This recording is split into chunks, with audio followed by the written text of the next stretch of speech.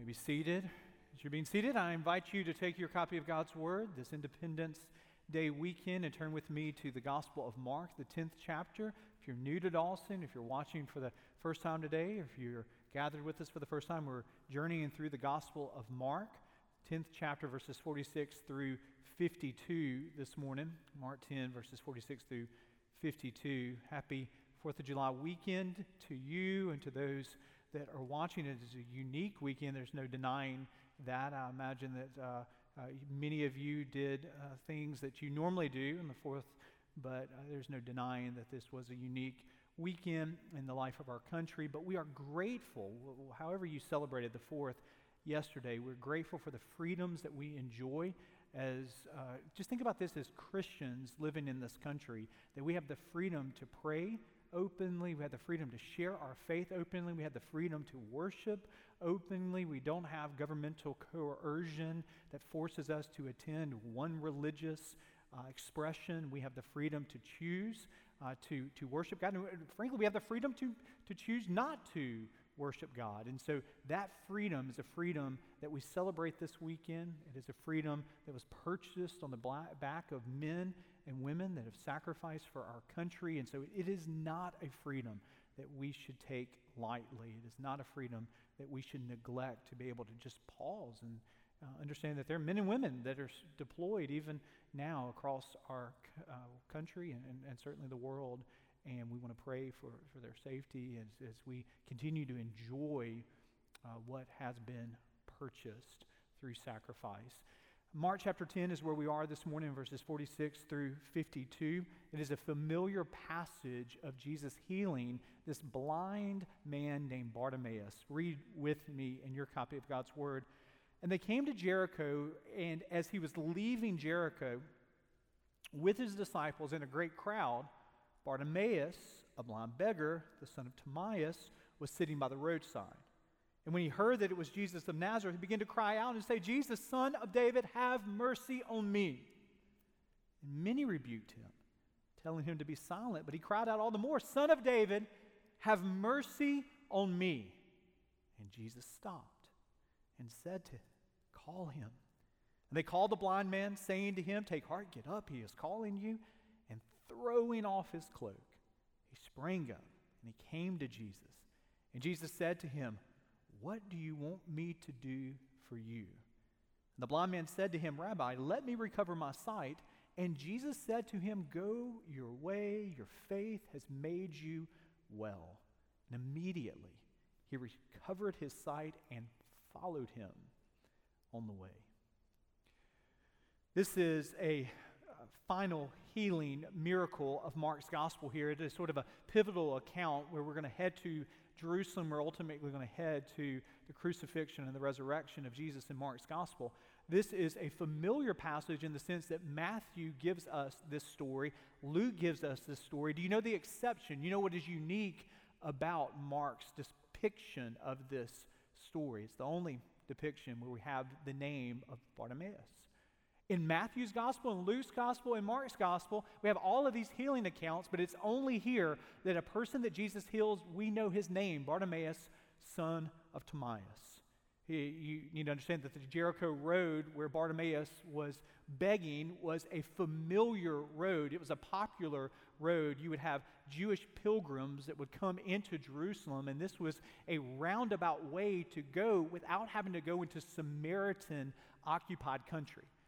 So Jewish pilgrims that were a little bit hesitant, they didn't like the Samaritans, they would take this popular road. And so you have beggars who are attracted to a crowd, especially a crowd of religious pilgrims, these beggars would be hoping that maybe there would be a sense of a heartstring that would be pulled, and as they're on the side of the road saying, "Alms,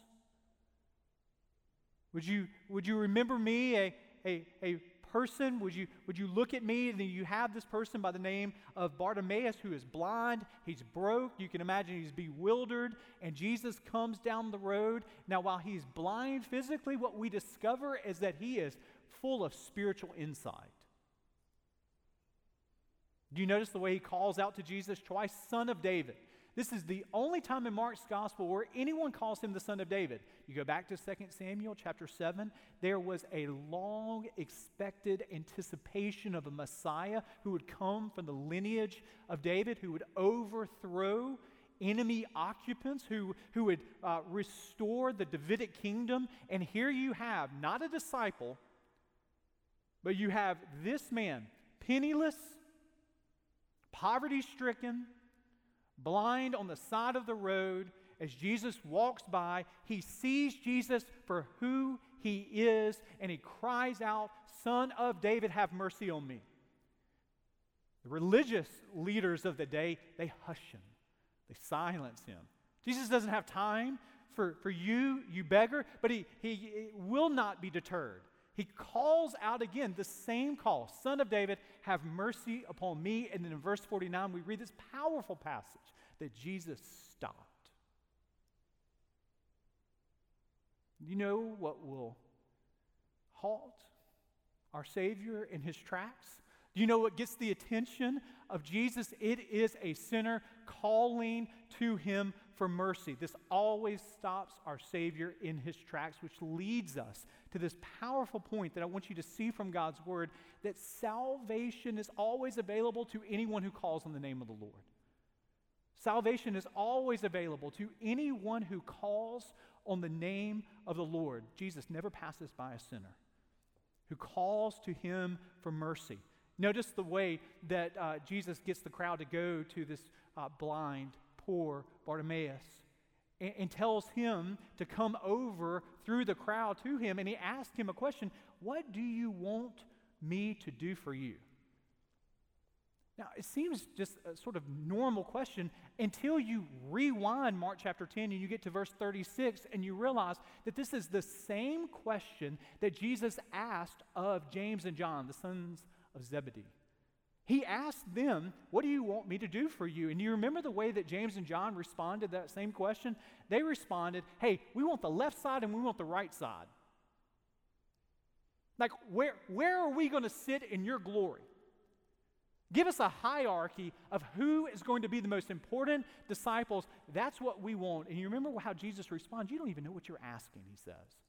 In verse 38, "Are you able to drink the cup that I drink or be baptized with the baptism which I am baptized?" What Jesus is saying is you want prestige, you want honor, you want position, you want to be exalted to the right hand of God. The only way that one is exalted is if that person would take upon himself the cross, which I will drink of.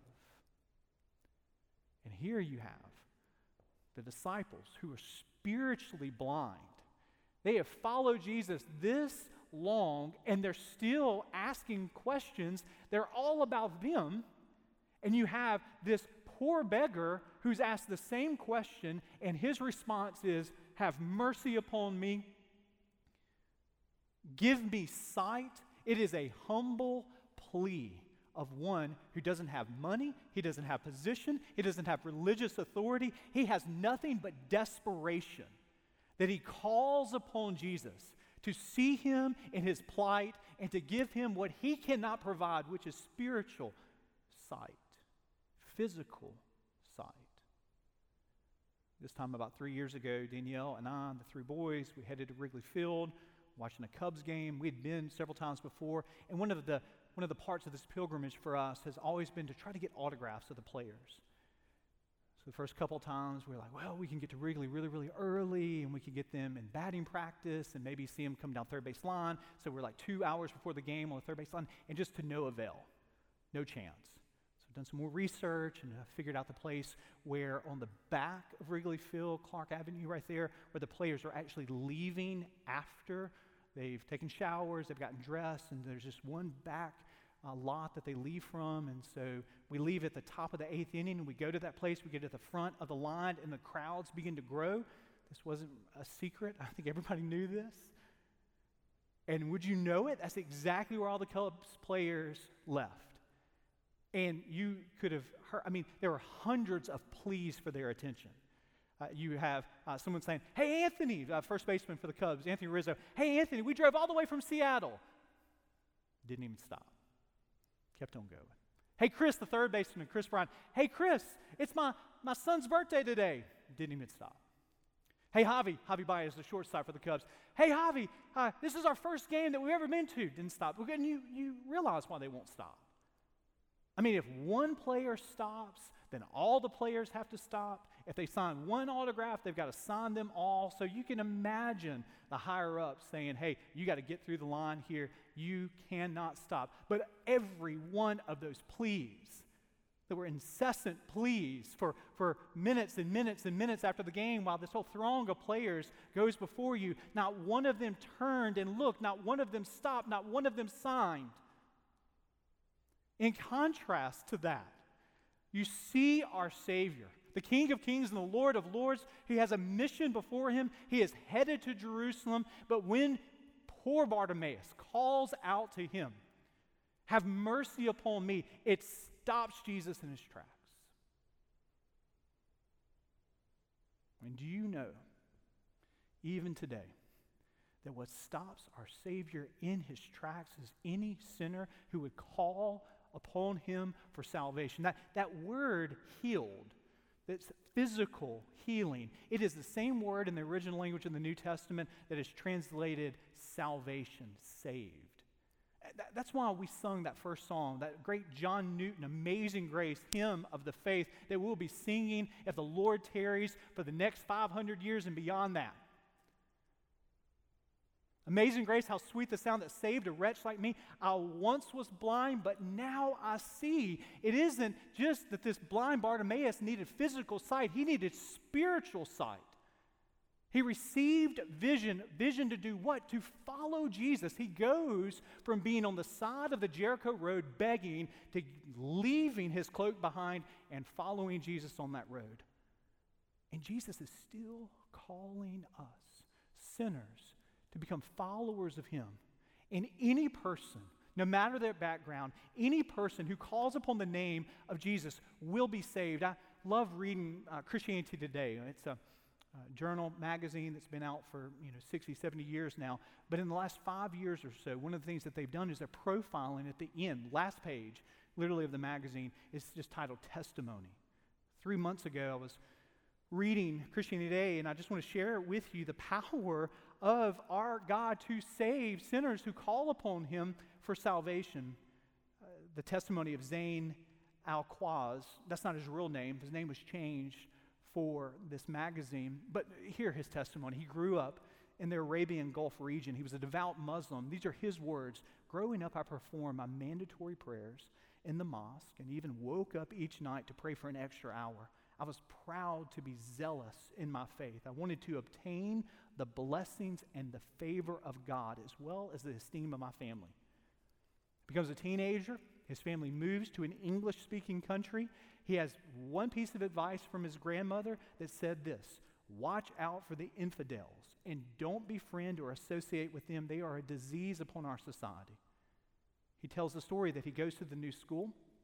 He founds an Islamic group. He works aggressively to make everyone around him to conform to his religion. Again, this is his testimony. These are his words. He said, I prayed for the death and the destruction of Jews and Christians, the atheists who were unclean, equal in his mind to the pigs and the dogs, and not to be touched. At this point, I had never met a Christian, but I assumed they hated Muslims because they were jealous of Islam's greatness.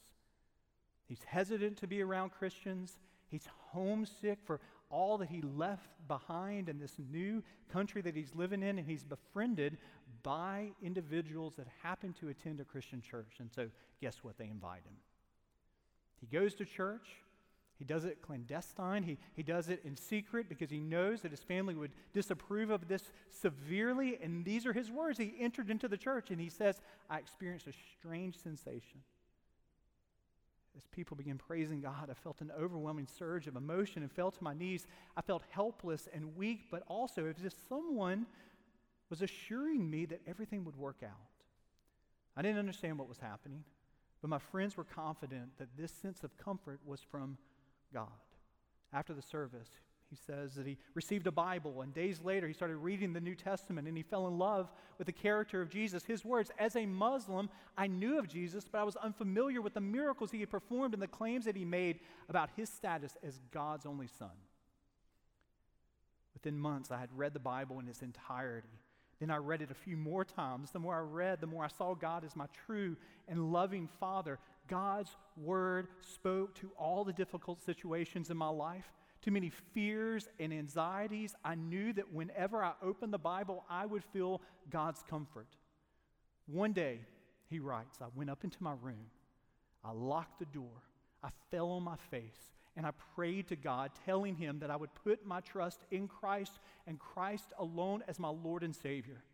I wanted to share this decision with my family, but I was terrified of the repercussions. I remember calling my favorite aunt. She was like a mother to me, and asking, if I was to believe in Christ, what would you think? She responded, you'd be given 3 chances to return to Islam or be put to death. The rest of this article profiles sort of his own admission to self-righteousness, his own admission to pushing away his family and straining the family relations even more. But the testimony goes on to talk about how God utilized him and God broke him in many ways and has given him the opportunity to even share his faith with many of his family members. But this kind of testimony, should we get tired of shouting from the rooftops that God still stops? He still saves. He saved this man, and he will save you if you call upon him for salvation. He was a sinner, and I was a sinner. At the age of 13, I realized that I was a sinner who needed a Savior. I went back into my room at 106 Elgin Place. I didn't know what I was getting into, but I knew that I was far from God, and Jesus was the only solution. And in that room that night, I prayed, God, save me. And he stopped then, and he will stop now to any person who calls upon the name of the Lord for salvation. Paul would say it this way, writing to the church at Rome, if you confess with your mouth that Jesus is Lord, and you believe in your heart that God raised him from the dead, you will be saved. Verse 13, for everyone who calls upon the name of the Lord will be saved.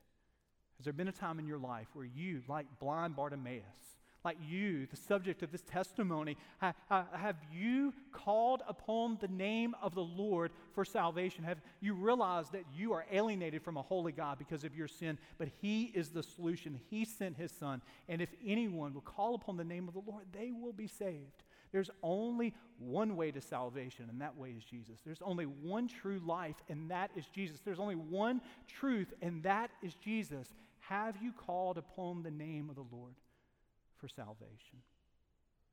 He still stops. Not only do we see this morning that our salvation is available, or salvation is available to anyone who calls upon the name of the Lord, we also see in this passage here that our salvation in Christ transforms our allegiances on earth. I want you to see this powerful image embedded here in this passage. Did you notice Bartimaeus' response? Do you notice that the crowd goes to him, the same crowd that had hushed him, shushed him, says to him, take heart, get up, Jesus is calling you. And you remember his response. It is a powerful, symbolic response, because what does he throw aside? He throws aside his cloak. Now you could think that this is just like a passing detail, but it's not. Everything that Mark writes under the inspiration of the Holy Spirit, everything that he writes is just full of meaning. And in that first century world, he's not wearing a cloak because he's like shivering at night. He's not wearing a cloak because it's cold on that Jericho road. His cloak is the equivalent of a beggar's hat. You go to New Orleans, you go through the French Quarter, and at every block there's a musician that's got an open guitar case, and they're playing 60s and 70s singer-songwriter music, and they're hoping for a crowd of New Orleans tourists to pass by and to stop and to put in some loose change. So his cloak is his livelihood. His cloak is how he collected money. His cloak is where he sat day in and day out, and when Jesus called him, he leaves it behind. He leaves behind his old life. Why? Because the call of Jesus is greater than his security that has walked with him for all of his life. And do you know that? Do you know that the call of Jesus is still strong enough that it calls us to leave behind our cloaks, To leave behind the old. Paul, writing to the church at Corinth in the second letter that he would write to them, or 2 Corinthians 5, therefore, if anyone is in Christ, he is a new creation. She is a new creation. The old has passed away. Behold, the new has come. The claim of discipleship upon our life is so powerful that it is always a call to leave behind the cloaks that we've enveloped ourselves with and to be clothed with the righteousness of Christ. I know it's July, but I want you to think about Charlie Brown for a second. You remember Linus in the Charlie Brown Christmas story? So Linus, as you remember, he's the younger brother of Lucy, and Lucy is just so absolutely mean, and she's just always picking on Charlie Brown. He's always picking upon Linus. And so every time you see Linus in the cartoons, every time you see him on the televised Christmas special, he has what? A blue blanket. And he's always carrying that blue blanket. That's his security. That's what he finds, comfort in. And all of us sort of can relate to Linus because maybe it was a little toy that you had. Maybe it was a blanket that you had. Maybe it was a teddy bear that you had. Maybe it was a little baby doll that you had. But there's a little bit of Linus in all of us. And so Linus always has his blue blanket. He comes up before the Christmas pageant and he reads the gospel story of Luke chapter 2, verses 8 through 14, where he recites the Christmas story. And in that moment, he does what? He drops his blanket. Not accidental. Charles Schultz is saying something that we need to be reminded of, that Christ is sufficient to wipe us from the insecurities and the fears that so easily entangle us. In that moment, Linus drops the blue blanket. But you know what happens? He picks it up.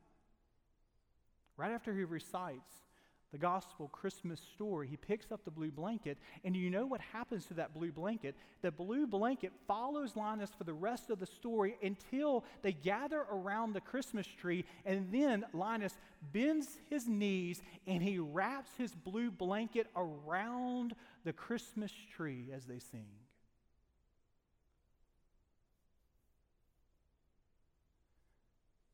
Every day we have to choose. What are we going to do with our cloaks, our blue blankets? We don't see this in Mark, but we know it in our own heart.